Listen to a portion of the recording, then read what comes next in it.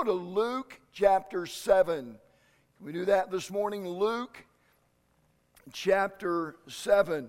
And as you're turning there, I want to ask you a question. Have you ever gotten a bill in the mail that when you looked at the balance due, it just absolutely rocked your world?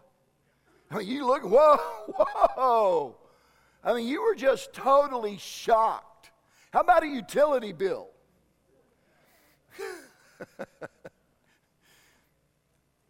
How about your Seward County property taxes? All right, we'll leave that one alone. Let's go back to the utility bill. I remember years ago when we were living over here on Beach Street, we bought and installed one of those little refrigerated air conditioners. It just didn't stay very cool in our room. It was toward the back of the house, and so we bought one of those and got it in the window and plugged it in. Now, we had never owned one before. We had never operated one before, and we didn't know any better. So we just let that sucker run all day, every day. We thought, hey, a little cool's good, a lot of cool's better. And so we would come home and the room would be cool. And it's like, yes, this is awesome. And then I got our electric bill for the next month. Whoa! Taking that thing out, turning it off.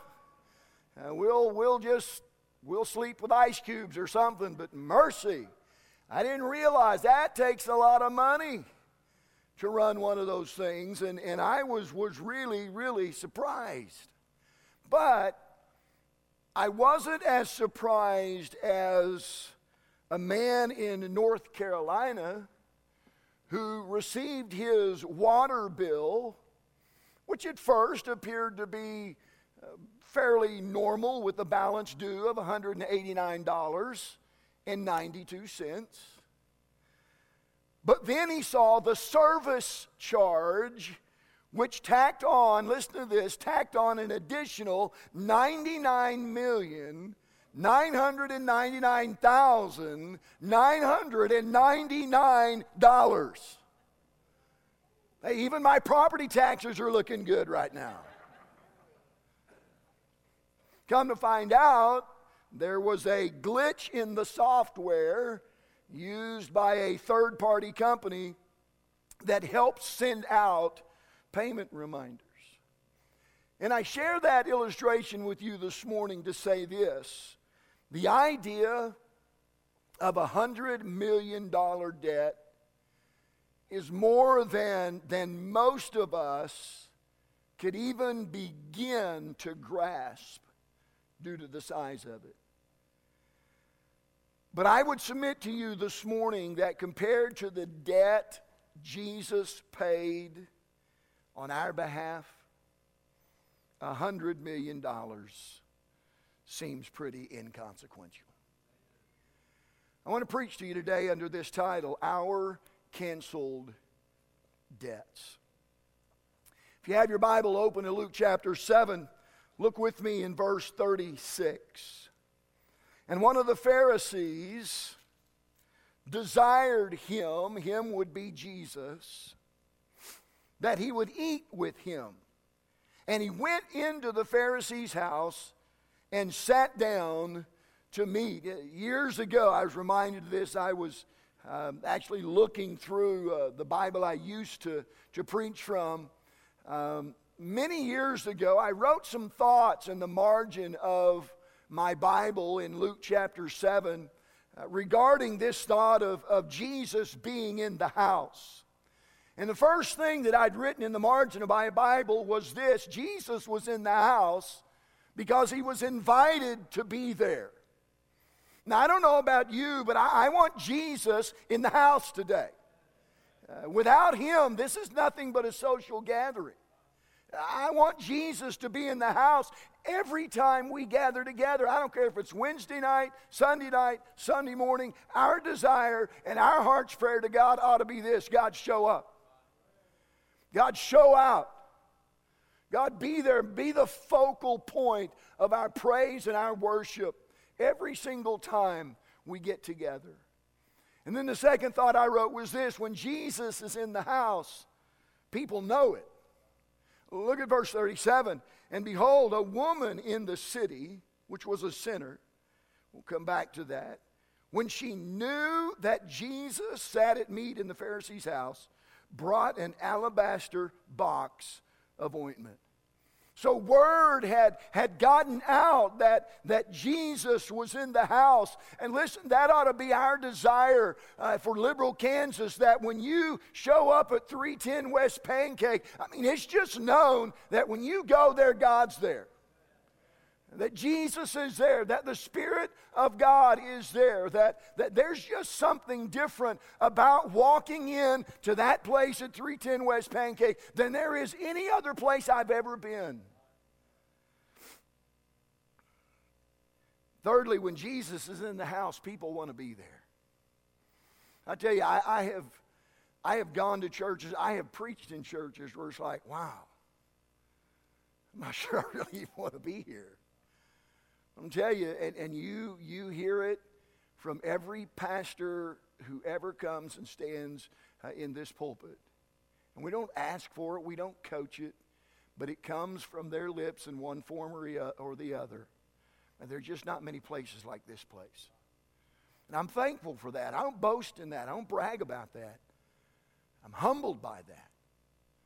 That even those who would come from outside of our fellowship family would realize that there's something different about that, and people want to be where Jesus is. And then fourthly, when Jesus is in the house, lives are changed. Which is really the great illustration of this story, is a great illustration of that very truth. So Jesus was invited into the house of a Pharisee whom he later identifies by name as being a man named Simon. That's in verse 40. And we're not really sure why Jesus was invited. Because if you know your Bible, then you know that the Pharisees in general really were not, had no particular affinity for Jesus or his ministry. And by all appearances, Simon was running true to course. As Jesus points out later in the text, and we'll read it later, Simon didn't even extend to him the courtesies that were common in that day and time. For example, at that time, the time this incident took place, whenever a guest would enter a home, it was just a common act of hospitality to greet them with a kiss, much like we would offer somebody our hand. After that, they would be escorted to their place at the table, where a servant in the house would remove their sandals and would wash their feet. Finally, the servant would anoint the head of the guest with oil. But none of that happened when Jesus came to this man's house, which I think suggests an underlying animosity on the part of this man named Simon. It seems that he went out of his way to avoid making the Lord feel welcome. And then in sharp contrast is this woman who appears to have been an uninvited guest at this meal. And she enters the area where all of this is taking place. The reason for her coming is not really stated clearly, but I think we can take from what we did read that she was there because she heard about Jesus. And what she had heard about this man named Jesus was that he was a friend of sinners. And if that was the case, then she knew that she and he were destined to be good friends, because certainly she met the qualifications to be called a sinner. Again, I'm just speculating because we're not told for certain. but it is most commonly believed that this woman was a prostitute.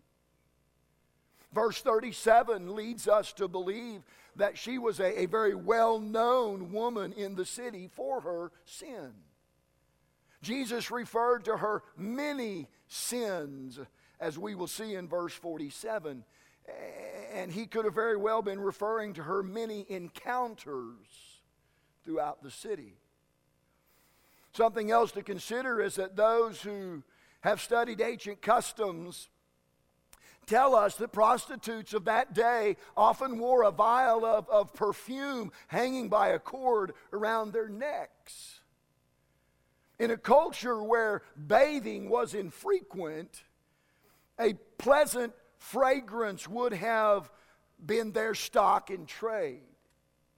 A drop or two would be used to entice prospective customers. But regardless of who she was or what she was, her reputation was well known, and no doubt the other guests, along with the host of this event, were appalled by her uninvited presence. And if she was, as I just described, and is commonly believed, a prostitute, then you can imagine how the atmosphere of that gathering must have changed when she walked in. The glares, the gasps, the gossip. And you have to know that this woman expected nothing less. But everyone else, listen, everyone else in that room faded into a mist of tears because she saw Jesus. And having her alabaster box of ointment, verse 38 says that she stood at his feet behind him weeping and began to wash his feet with tears and did wipe them with the hairs of her head and kissed his feet and anointed them with the ointment.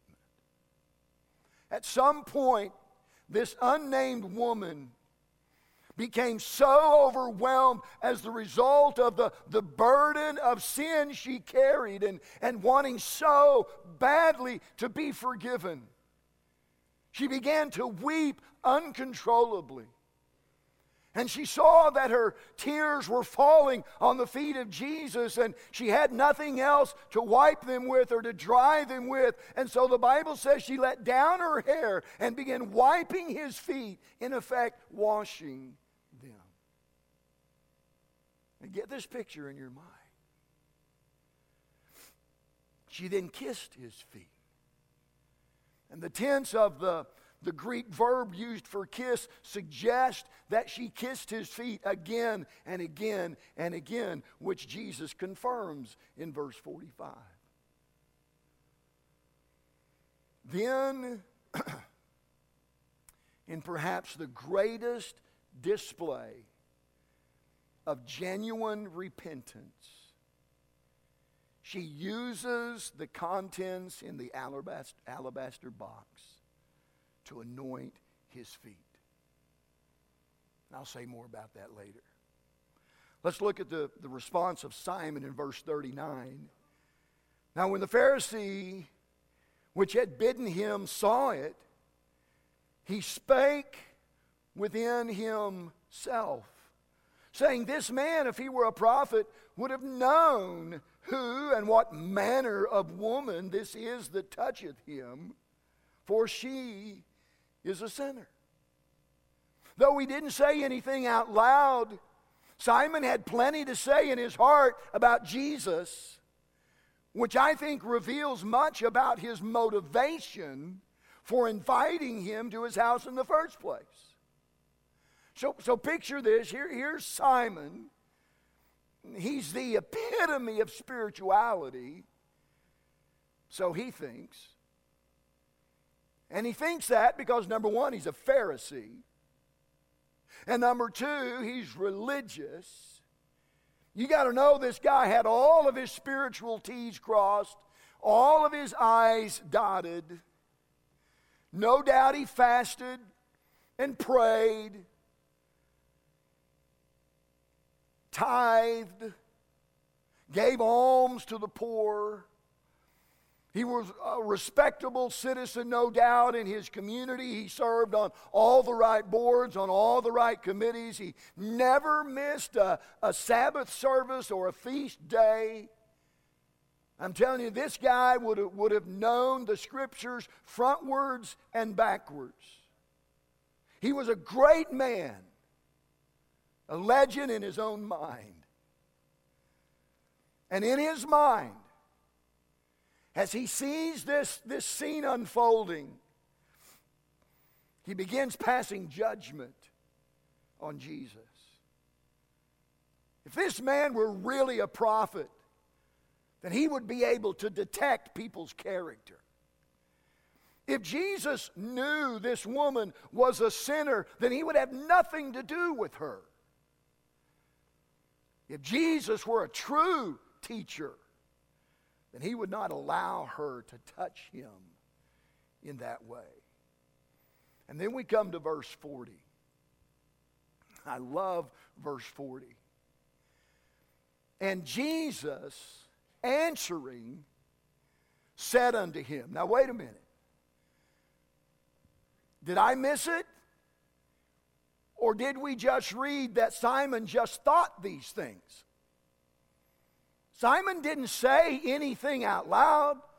He didn't make these accusations or cast these aspersions toward the Lord vocally or verbally. Yet Jesus answers him vocally. Now, I don't know about you, but that's a little scary. Because Jesus knows what we're thinking. Hello, even right now where you're sitting right now, Jesus knows what you're thinking. Stop it, Bradley. Think about that right now. He knows every thought that is coming in to your mind and into my mind. Somehow Simon thinks Jesus doesn't know what kind of woman is doing this to him. But listen to me this morning.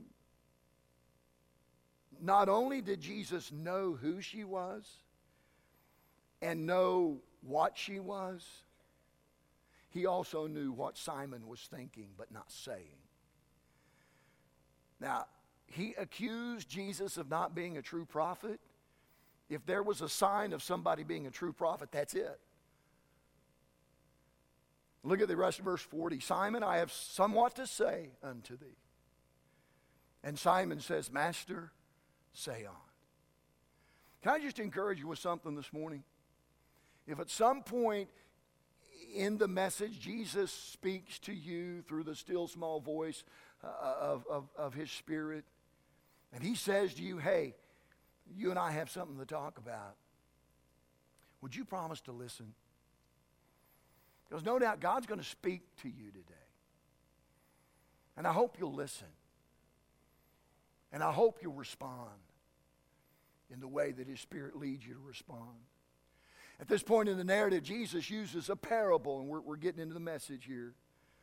He uses a parable to teach some very important principles that are as meaningful today as they were when they were spoken. Look at verse 41.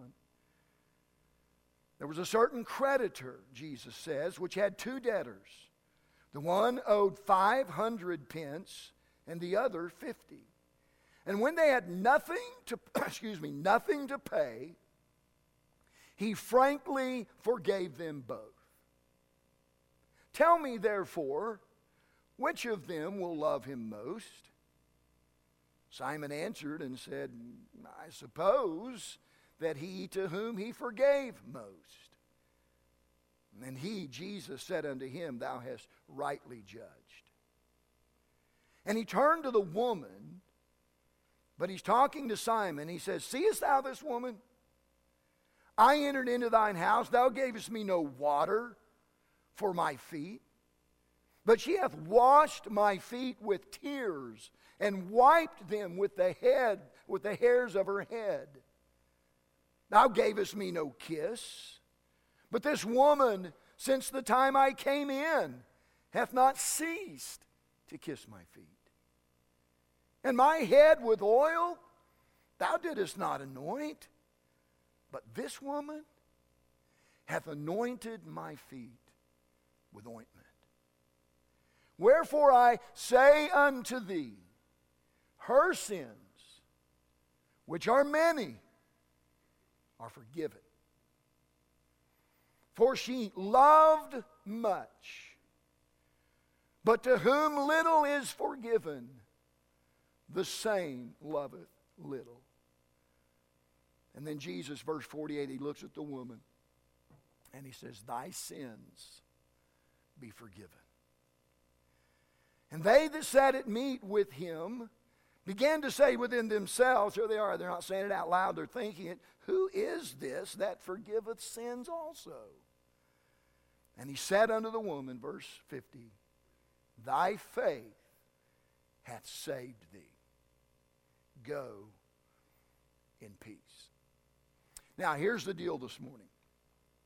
You owe $50,000 to Community Bank. I owe $500 to Community Bank. Neither of us, none of us today, have a penny to our name. And we get a call one morning from the president of the bank, and his message to both of us is the same. Your debt is forgiven. Your debt has been canceled. Which of us is going to be the happiest? Well, no doubt I'm going to be happy because I don't owe the bank $500 anymore, but you're really going to be happy because you don't owe the bank $50,000 anymore. The one, I think you understand this, the one with the biggest debt is going to be the most thankful.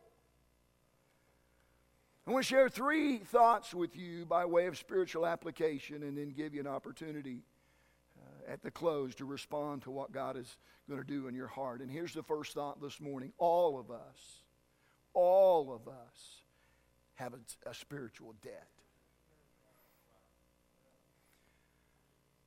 There are no doubt many in here this morning who would have no problem agreeing with what Paul wrote in Romans chapter 3 and verse 10, where he wrote, there is none righteous, no, not one. And if you would agree with that, then no doubt you would agree with what he wrote a few verses later in verse 23, where he said, for all have sinned and come short of the glory of God. As I stand here and look out among those who come today, there are no doubt some among us who would be honest, and they would say, Pastor Prater, I'm a $50,000 sinner. I have the scars to prove it. I have the record to prove it. I have the regrets to prove it. I have the guilt to prove it. I have the shame to prove it. I have the baggage to prove it. Preacher, I'm just telling you, I am a $50,000 sinner. And others among us today would perhaps say this, Preacher, I'm a $500 sinner. Because by God's grace, I don't have all the scars and all the baggage and all the regrets from a life lived wrong for many, many years. And if that's your story today, praise God. Be thankful for that. But may I just say this? Whether you consider yourself a big sinner or a little sinner, you're still a sinner. Whether you've lived a moral life or whether you've lived a messed up life, you're a sinner. And your sin has made you, listen, has made you a debtor to God. But here's the problem. you can never repay your debt. And that's the point that Jesus makes in his parable when he says neither debtor had anything to pay with. Whether you owe $500 or $50,000 to the bank, what difference does it make if you don't have any money? Are you any closer to paying your $500 debt than the other guy is to paying his $50 debt? No. Because neither one of you have a penny to your name.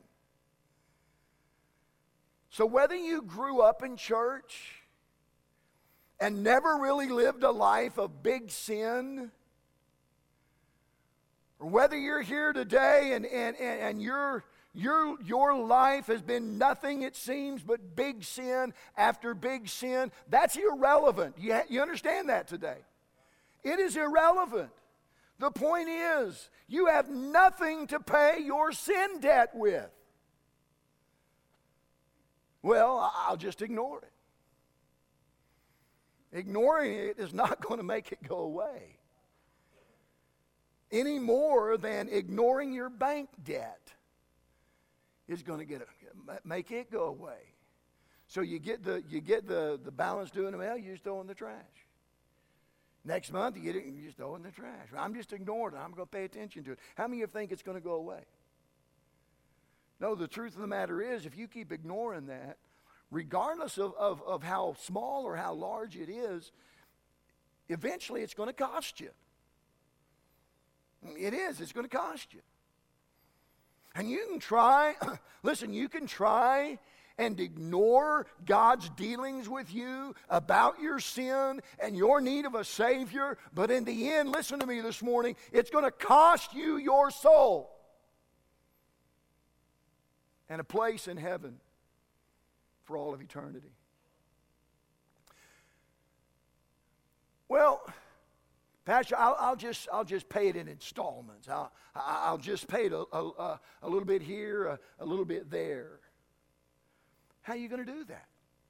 You're broke. You don't have anything. You're spiritually, listen, you are spiritually bankrupt. That's like saying, well, I'll do a little here for God, and I'll do a little there for God. And by the time you die, your hope will be that you have done enough to settle your spiritual debt. Listen, that's nothing but salvation by works. And the Bible says that we are not saved by works. That concept of salvation has always puzzled me. And has always brought up a number of questions. For example, how do you know when you've done enough? Seriously, how do you know when you've been good enough?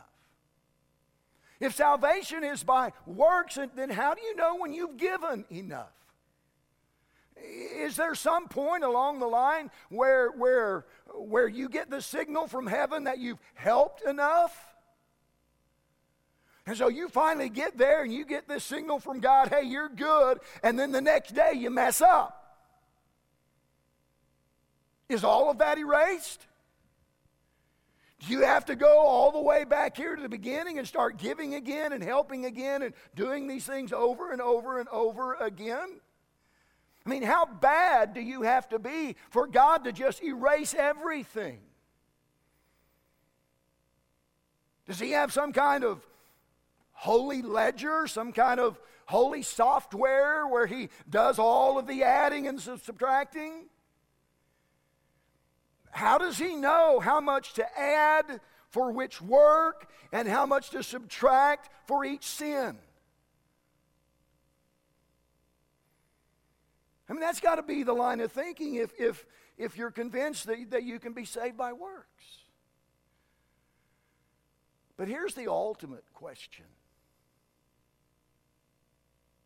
If you can be saved by being good and doing good, then why did Jesus die on the cross? Why did he go through the agony of Calvary if we just have to be good and get to heaven? If we just have to do good and get to heaven? Why? Why did he bear the stripes on his back? And the crown on his head, and the nails in his hands and in his feet, and the spear in his side, and the mocking and the cruelty and the spitting on him? Why did he go through that if all we have to do is just be good? Say, preacher, that's ridiculous. You're telling me. It is ridiculous. But do you know there are people, maybe some here, who sincerely believe that at the end of life, if somehow their good works outweigh their bad works, then they're going to get to go to heaven. And do you know that some of those people are some of the most religious people you'll ever meet? And they're convinced that their religiousness,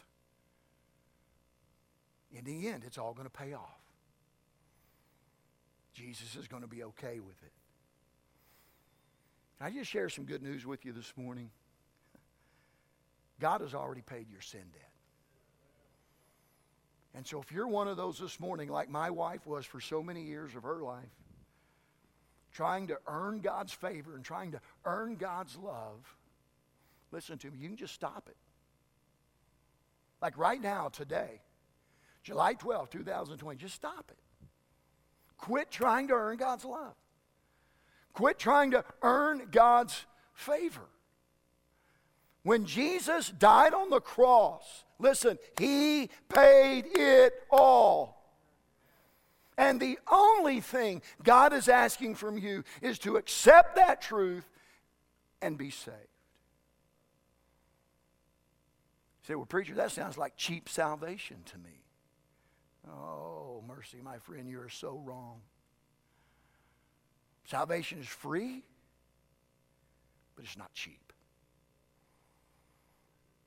Let's go back to the illustration.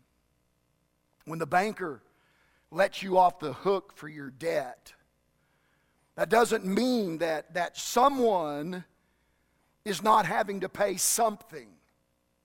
You with me? Here's what it means. It means that you are not having to pay.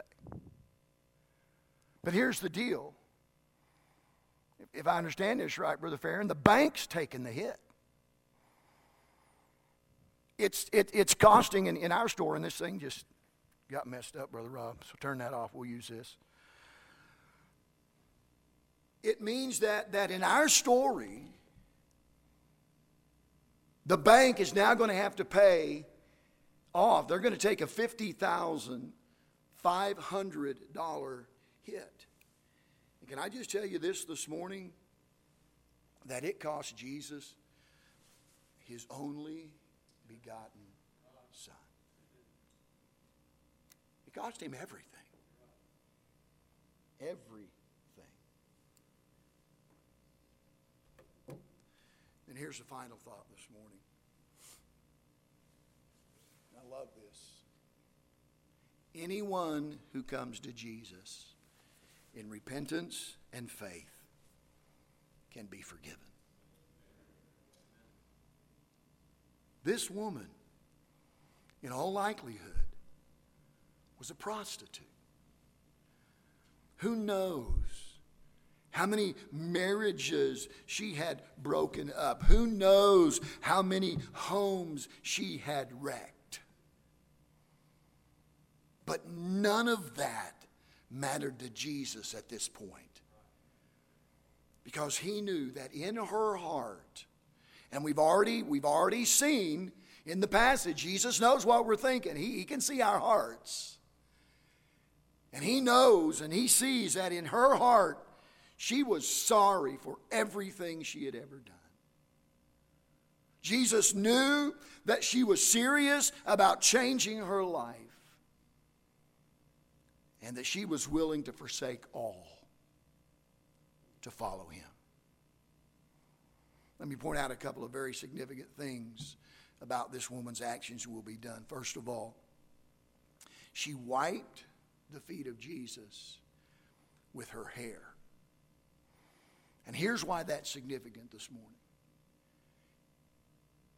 Paul states in one of his letters to the Corinthians that a woman's hair is her glory. You know what this woman was saying? She was making a statement that said to Jesus, life is no longer going to be about me.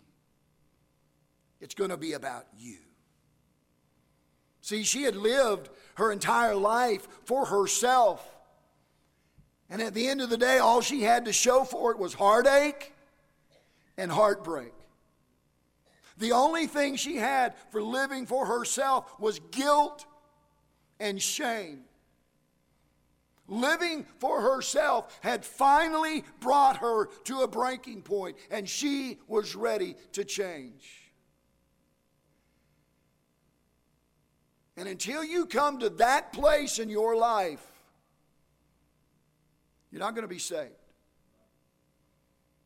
It's called repentance. And it's in your heart saying, I'm tired of living for myself. I'm tired of living without God in my life. And from this day on, I'm done. And I'm all in. And I'm ready to give God all of who I am and all of what I have. When you come to that place in your heart, then you're ready to be born again. A second significant act in this story is that she used the ointment in her alabaster box to anoint the feet of Jesus. Now here's why that's significant. The ointment was a very large part of her life as a prostitute. She used it to lure prospective customers. But what she was saying, listen to me, what she was saying was that that part of her life was over. She said, I'm done. She wasn't going to need that perfume anymore because she was truly repenting of her sin. She was turning her back on that way of life and was devoting herself totally to loving Jesus and living for him. And again, I'll say, anyone who's willing to do that will be forgiven. And notice, I love this, notice the Lord's words to her. I mean, his last words in verse 50, go in peace. He could say that because for the first time ever, this woman was going to be able to live her life without guilt, without regret, without shame. And that's what God can do. God can take all of that away for those who are willing to truly repent and come to him in faith. So let me ask you this morning, where do you fit in this story? And preacher, here's my story. I was a $5 million sinner. But God saved me. God canceled my sin debt. The day that I placed my faith and trust in him as my Lord and Savior, God took care of all of that. Let me ask you this. When's the last time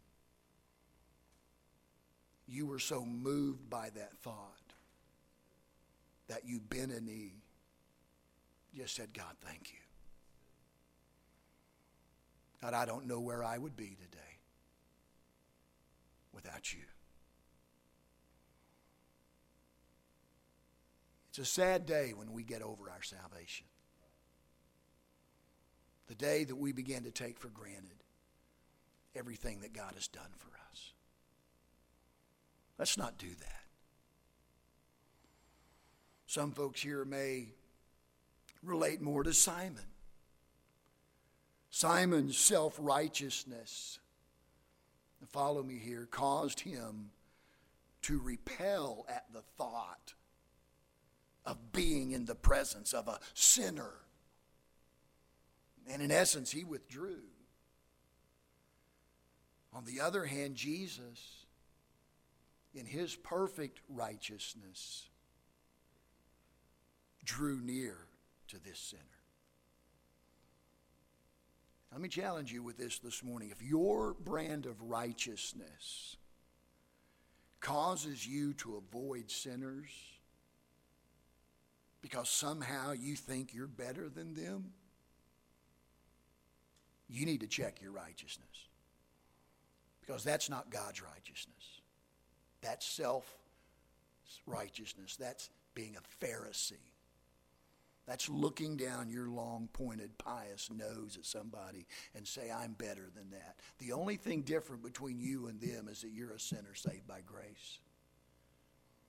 And they're still a sinner without grace. But we're no better than they are. And finally, maybe somebody here today feels like this woman before she approached Jesus. And here's your fear today. You're not good enough to approach him. Jesus would never accept me. Jesus could never love me. Jesus could never forgive me. I'm just not good enough. Well, let me put your mind at ease. You aren't good enough. None of us are good enough. But when Jesus looks at you, he sees you not for what you have become.